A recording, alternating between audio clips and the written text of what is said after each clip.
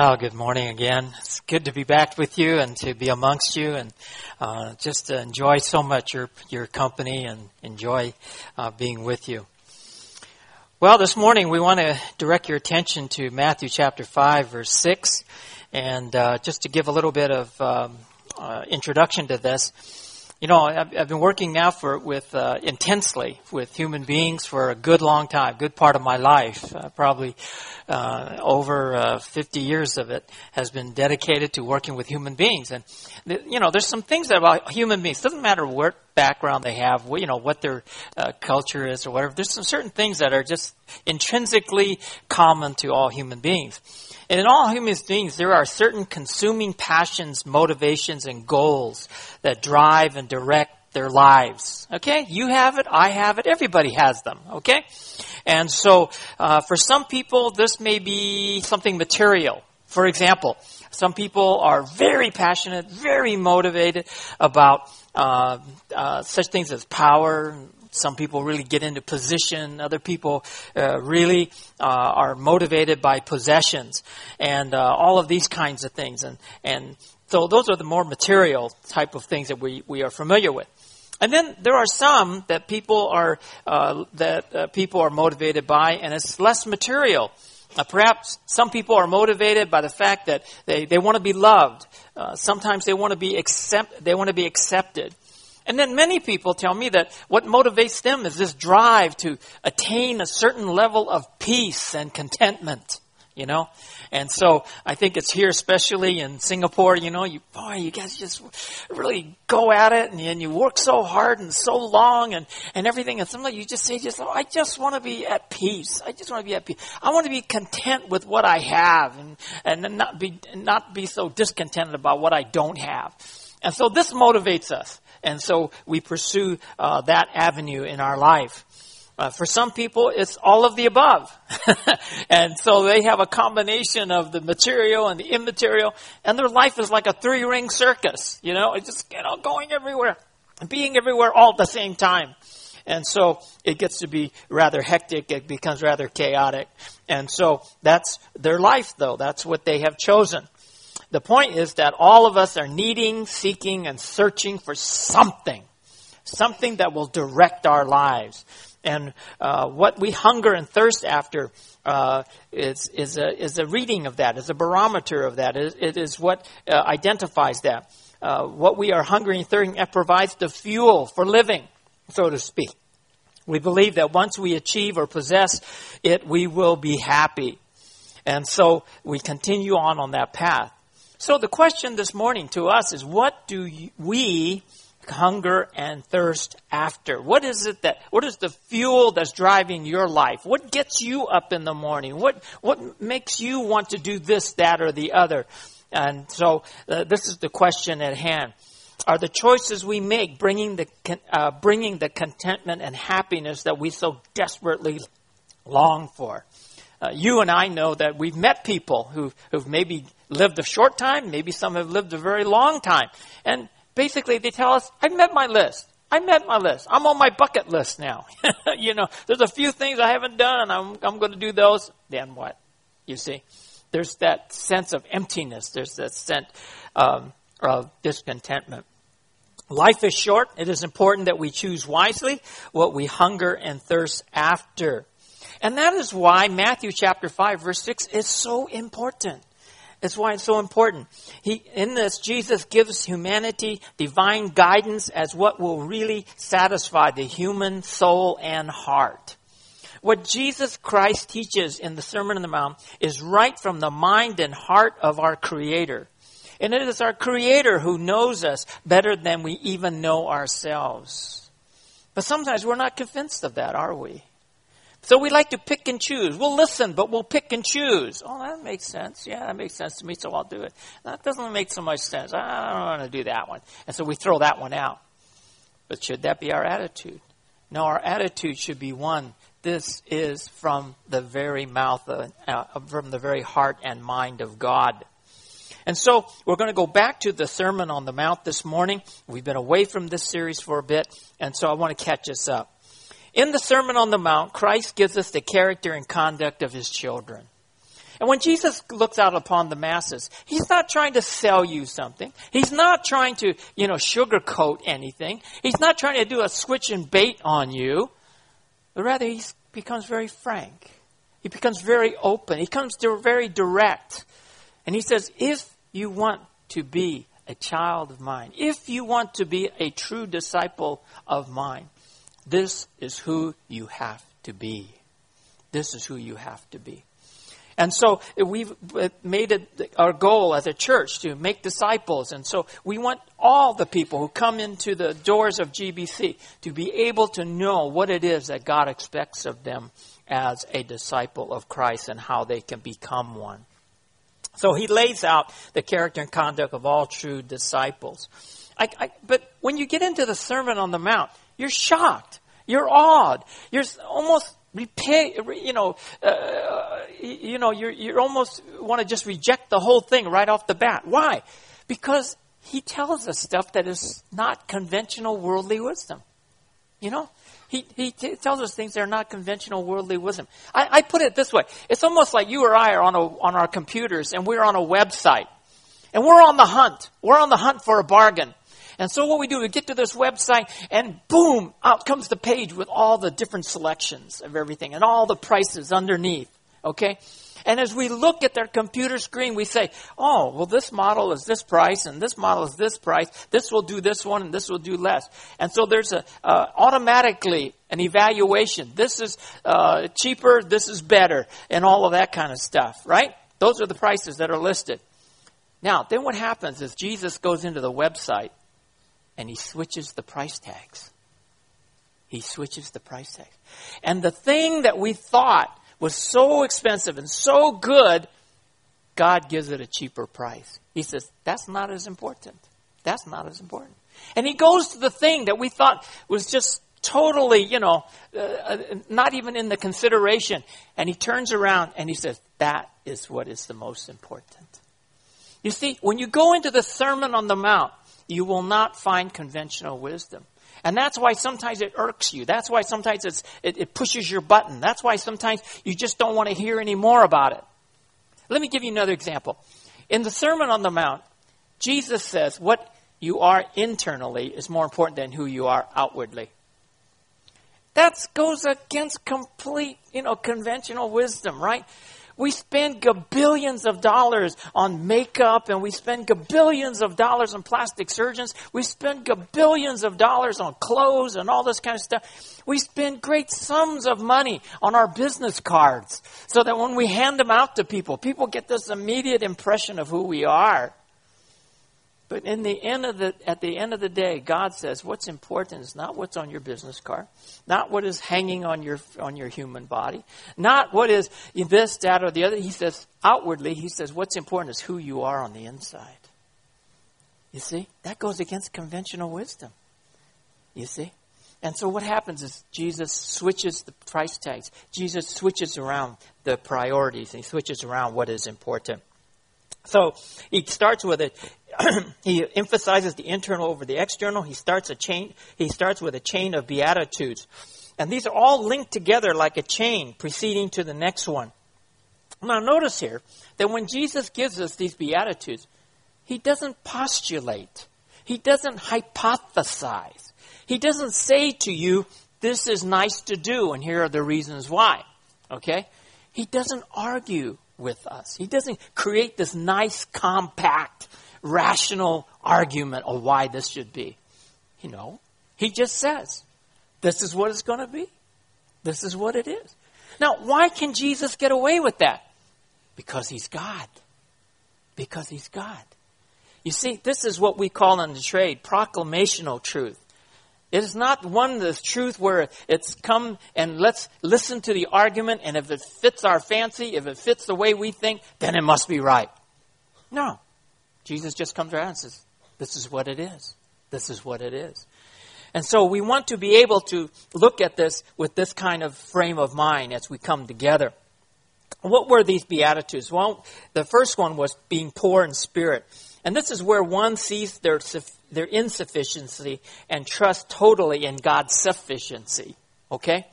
And this is hard for people because, gosh, we're educated. Hey, we got this and we got that, and we upgraded ourselves from here to there and all these kinds of things. And we pat ourselves on the back. And Jesus comes off and he says, blessed are those, happy are those who are poor in spirit, who realize that realize their insufficiency and God's sufficiency.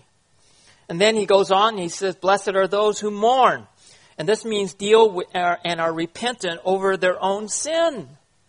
When's the last time that you and I have ever sat down in front of the mirror of God's Word and just read it and just said, have I really, how am I doing? Did I measure up to that?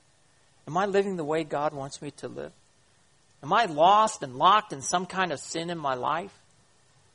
I dare say, probably many of us, that's not an experience we relish. That's not something we want to do. But he says, blessed are those who are repentant and brokenhearted over their sin. And then he says, blessed are those who are gentle. And this means, the word gentle means strength under control while trusting God for the results. And so these are people who are willing to restrain themselves. These are people who are willing to trust God that this is going to be okay and God will take care of it. Now we come to the fourth one. The fourth link in the chain is Matthew chapter 5, verse 6. And he says, blessed are those, or hungry, or happy are those who hunger and thirst for righteousness, for they shall be satisfied. Ah, wow, another one of those. Just, here it is. Take it. Understand it. Embrace it into your life. Oh, really? Yeah, really? Well, what does it all mean? What does it all mean to hunger and thirst? What does it mean to hunger and thirst after righteousness? And even if I did it, in the end of the day, the end of it all, will I be satisfied? And so the question at hand today is, what do we hunger and thirst after? What is it that fuels your life? What are we passionately pursuing? And once we get it, will it make us happy? Well, let's see what God says. So join me in Matthew chapter 5, verse 6. And so as we approach this, the first thing we got to ask is, what does hungering and thirsting mean? Why are those words so important? Now, what you notice very quickly is when Jesus teaches, he never wastes a single word. He chooses his words wisely. Why? Because he wants to convey to us a certain truth. He wants us to get it. And so in this case, he uses the word hungering and thirsting. Both words describe a basic function and need of life. And so what Jesus is saying to us is that this is basic to your spiritual life, my friend. This is something that ought to be taking place all the time. This is something that is necessary for your life. It is a necessity and not a luxury. It's mandatory and not optional, he says.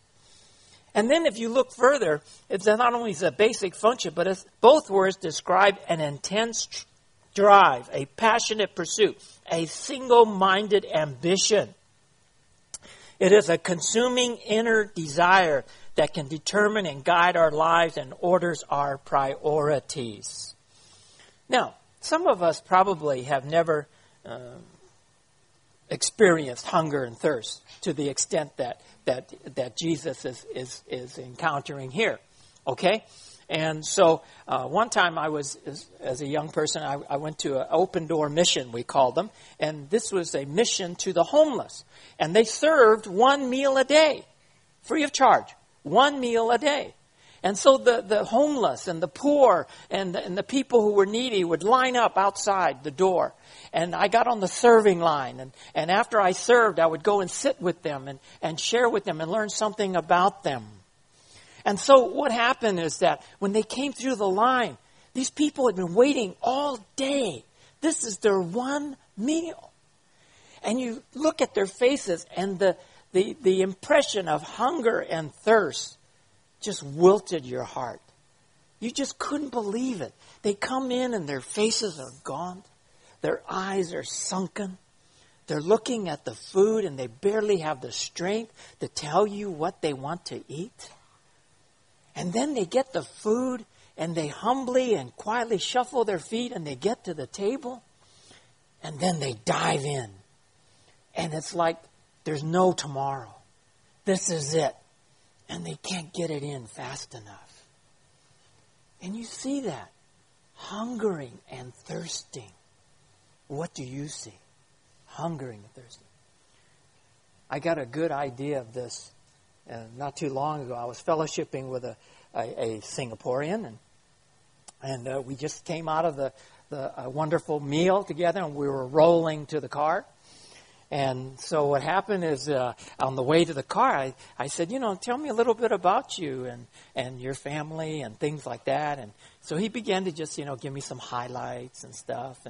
And we got talking about food. It's always on the mind of Singaporeans, food, And so the Singaporean said, I came from a large family. And he said that we had chicken once a year. Once a year. And I looked at him. I said, are you kidding me? He said, no. He says, our family was so poor, we had a chicken for once a year. And he said it was a Chinese New Year. We were able to afford one chicken for all 8 of us. And I just looked at him. My jaw just dropped. I said, well, what did you eat in between Chinese New Year? It's a long time between Chinese New Year. And he says, well, whatever was available. It was very simple. He said there were times when there was no food and we were hungry. And that just struck me. You see, the present generation of Singaporeans, this is not on their menu of experiences. This is not something that they have encountered, perhaps. You see? Because the other generation before them has. They knew what it is to hunger and thirst. And Jesus choosing these words, hunger and thirst, he wants us to get the point. That this ought to be something that's basic to our lives, but it is an intense drive. Is it a passionate pursuit? It is single-minded ambition. And that's the words he used. Thirdly, it is also, both words describe a constant, continuous pursuit. The way it is written in the Bible, both words describe an ongoing craving or feeling to live righteously, irrespective of our moods or circumstances. You see, sometimes we like to believe that we can put off the decision on righteousness, that we should just, pick and choose, just go our merry way. But it is not something we should put off in the future or want to do only if we feel like it. It is something that we should passionately pursue all the time. What is it that we are supposed to pursue? Well, that leads us to the second question. What we are supposed to hunger and thirst after is we are supposed to be pursuing righteousness. Now, what is righteousness? What is righteousness? That which is in accord with God's will. That which pleases God. That which God requires of us. In other words, in its most basic sense, righteousness is that which is right, just, and good according to God. Now, mark my words, that last phrase of that sentence is very important. According to God. You see? Not according to you, not according to me, but according to God. Please note that Christ was emphasizing the goal of our life should be hungering and thirsting after His righteousness, knowing that while on this side of heaven we will not achieve righteous perfection. Please note that God has said, blessed are those who are righteous and who have arrived at perfection, who have arrived at sinlessness. That's not what He said. Why? Because He knows we will not ever arrive at that. Now, some of you are really sharp, and you're sitting out there, and you said, well, then why is God telling us to hunger and thirst after something that we cannot possibly achieve? Because His point is that the point is progress and not perfection. Christ was emphasizing that all true disciples should keep on seeking to be and do that which is right, just, and good before Him. Christ was emphasizing that hungering and thirsting should be a natural part of our being. It should be just part of our being. That's the first thing. That's the default step in our life. But you see, most of the time, seeking God's righteousness is not our default methodology. It isn't our default principle that we live by. You know what is? Our default is to rationalize. How can I rationalize around this? How can I clean my conscience from feeling guilty that I just told a little white lie instead of a black lie? You see? That's our default. You see? And rather, God says, no, hunger and thirst after righteousness. And so, another way to put this is that because we are all frail humans, our goal is progress and not perfection in terms of daily righteous living.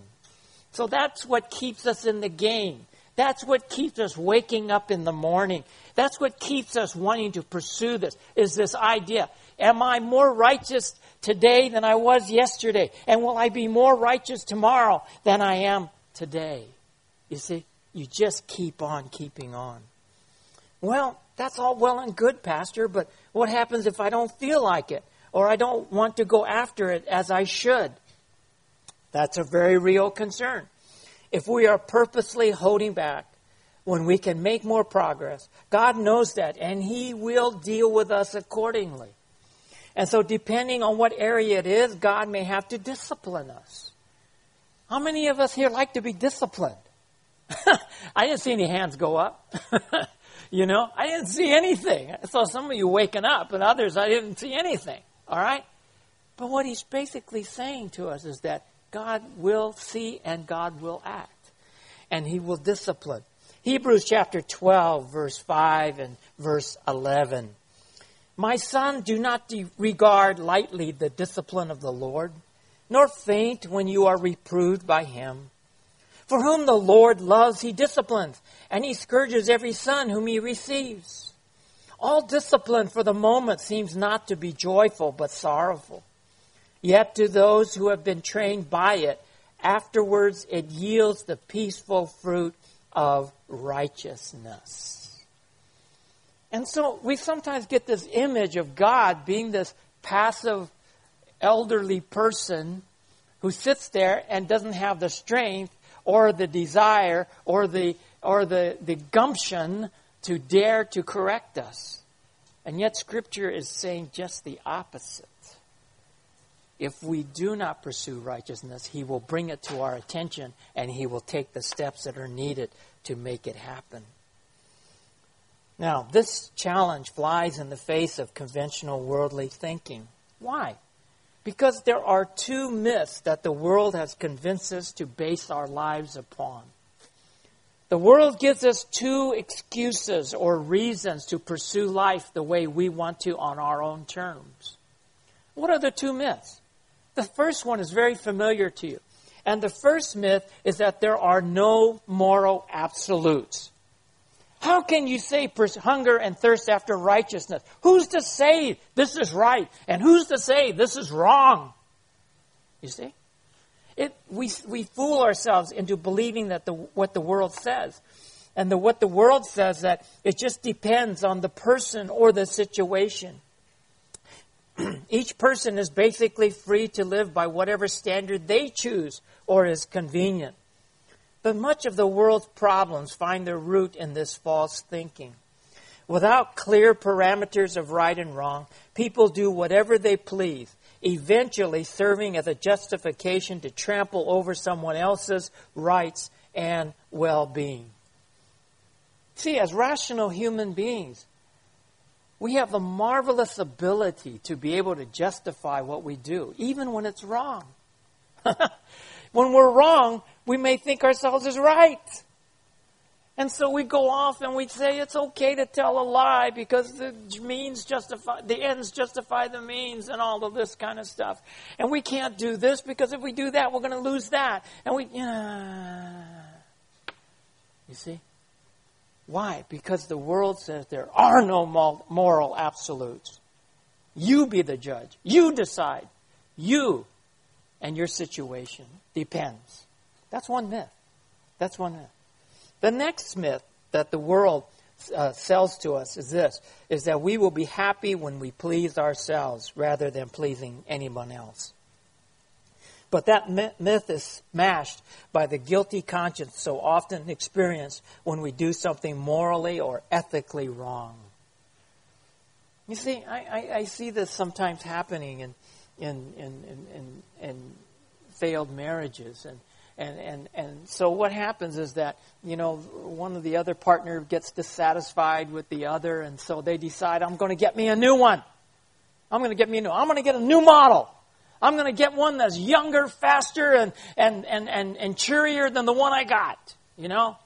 And so they separate themselves from their present partner, and they go off and they find themselves this other person, only to find out that it wasn't everything that it was cracked up to be.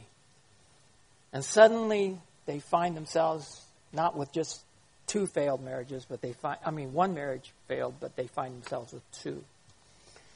And so, you know, they have this idea that if I just please myself, I will be happy. That's what the world has sold us. That's the myth. The fuel for my life is to make myself happy. That's the myth. That's the drive. That's what's in the tank of our life and keeps us going. But God says, no, that isn't the way it is. It's hungering and thirsting what is right in God's sight. So, this brings us to the last question. The last question is this: what is the result of hungering and thirsting for righteousness? What is the outcome of being this kind of person? And Christ gives us a stunning promise to those who passionately pursue what is right, just, and good before God. And it says there, they shall be satisfied. Now, if you're like me, at first you were disappointed because you were hoping for something really big. And all he says is satisfied. That's all he says. Okay, I don't want to be just satisfied. Do you want to be just satisfied? Do you want to be just okay? Do you want to be just satisfied? No, you want to be elated. You want to be out of your mind with joy and delight. That's what you want, right? But he says you will be satisfied. But let me help you with this, okay? What is the Greek word for satisfied? Why is this word so important to us? The Greek word here describes the feeding of animals until they want no more. They are totally full. They are totally content. They are totally satisfied. You see, that's the idea here.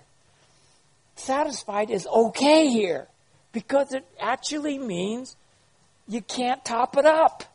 You can't top it up. It's the best it's as good as it gets. And so, and this is written in a form that indicates that God will satisfy us. In other words, you can't satisfy yourself with your own efforts, your own hard work, and your own sacrifices. There will be a sense of satisfaction that will come from God Himself. Whoa. Are you kidding me? No. Let me give you, this is the closest example I could find. I was on leave in the United States, and so some of you know, some of you don't know. I have 7 kids, okay? And so one of the goals that we have when we go back from my yearly visit is I try to see all the children. I try to see all the children. Some way, somehow, we're going to see all the children. And so number 1 daughter had come here for 3 weeks. And she'd come here and visit us in Singapore, and we had a wonderful time together. She said, after 3 weeks, Dad, 3 weeks with you is enough. I'm out of here. I'm going home. So she went home, okay? And so, but we saw her, right? So that still leaves 6, okay? So my wife and I, we make this ugly itinerary, okay? That's the only way I can call it. We fly into San Francisco. We stay one night. Early in the morning, we jump on an airplane. We fly to Seattle to go see one of our daughters and her kids. We spend 2 days with them. We catch an early flight. We come back to the Bay Area, and we spend time with both of our families. Then we jump on another plane. We go to Dallas, Texas. We go to Dallas, Texas, and we see some of our kids in and out and in, and all this kind of stuff. Then we jump on for one night. We jump on an airplane. And we go to Nashville to go see another one of our daughters. Okay? Spend 2 nights there, catch an early flight, come on back to Dallas and do our business, okay? And I don't say that to impress you with all the airline miles I accumulated, all right? I'm not saying that. But on this visit, something happened. What happened? When I usually go home for my yearly visit and I see my children, the children have an expectation. Dad's going to come home. He's going to lock himself in the bedroom. He's going to turn on the TV. He's going to sit there with a giant bag of Ruffles potato chip and a 6-pack of Diet Dr. Pepper. And we will not see him come out unless he has to go to the bathroom. All right? That's the expectation of the children. This time we went back.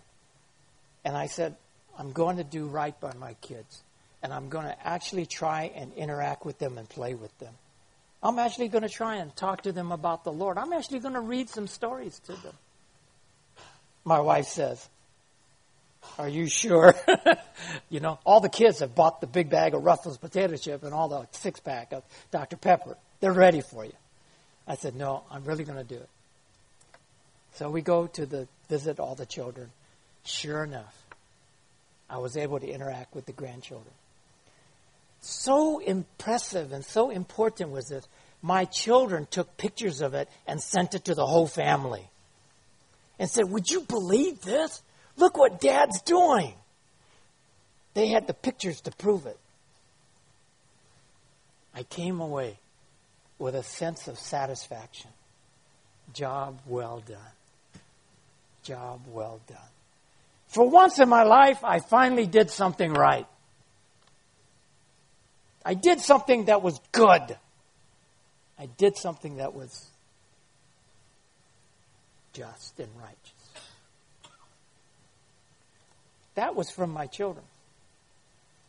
But later, upon a time of quiet reflection, as I have a lot of time to reflect on the 20-hour plane ride, came back home. I said, my children were happy, but God, were you happy? The message that came back from the Lord was, well done, well done, well done. And there was a sense of peace and contentment and satisfaction that has escaped me on many prior visits. It came from the Lord. Blessed are those who hunger and thirst after righteousness. They shall be satisfied by God Himself. You see, that's what comes when we hunger and thirst after righteousness, according to God. So what does that mean for you and I here at GBC? Well, we're an important part of helping create that hungering and thirst for righteousness environment. And how are we going to make that happen here? We're going to make that happen by, first of all, spending time in the Word, learning what is right and just and good before God. Jeremiah chapter 15, verse 16. Your words were found, and I ate them, and your words became for me a joy and a delight of my heart. How do you know what is right and just before God? Is it your opinion? Is it your opinion? Is it your opinion? Or is it the one who really counts? God. God says it's right for us to love one another, to forgive one another.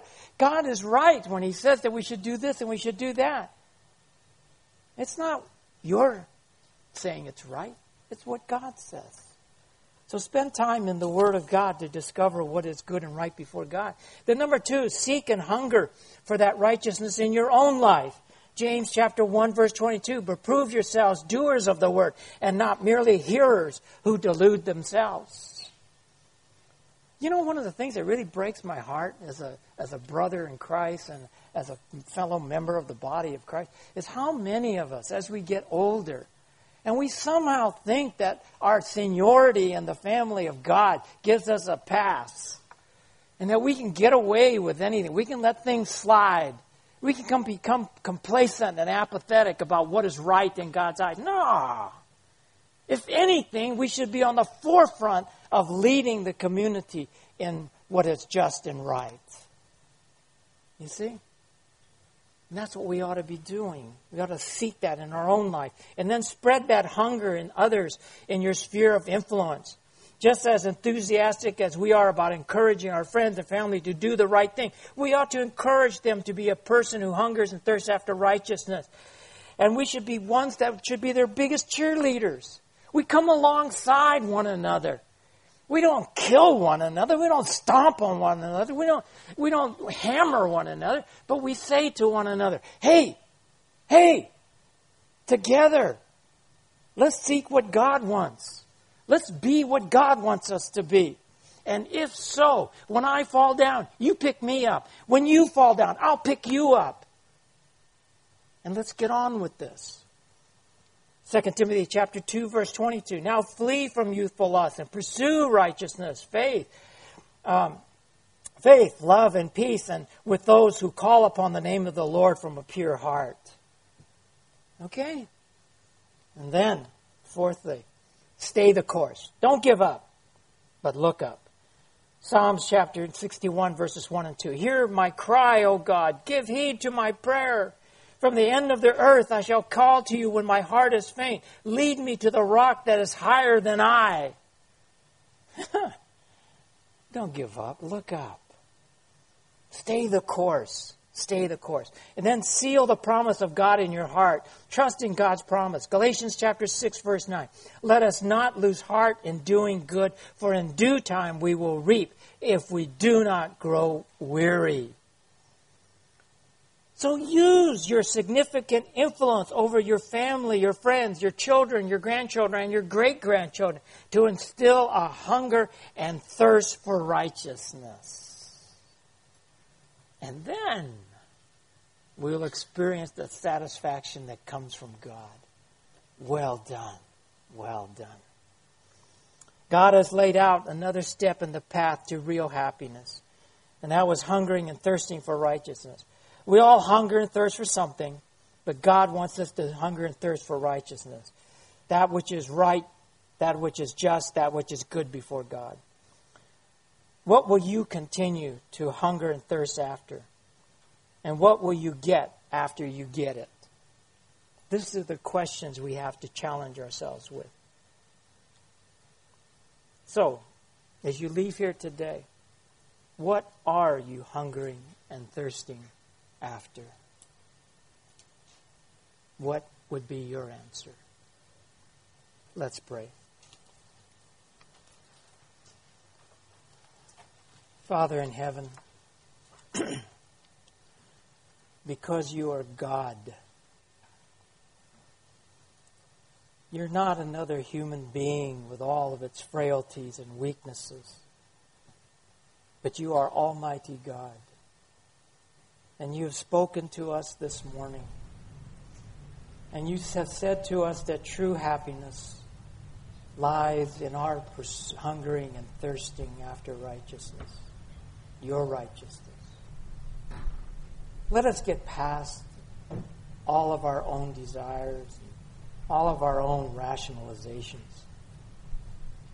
Let's be frank and let's be honest. Let us get it right this time.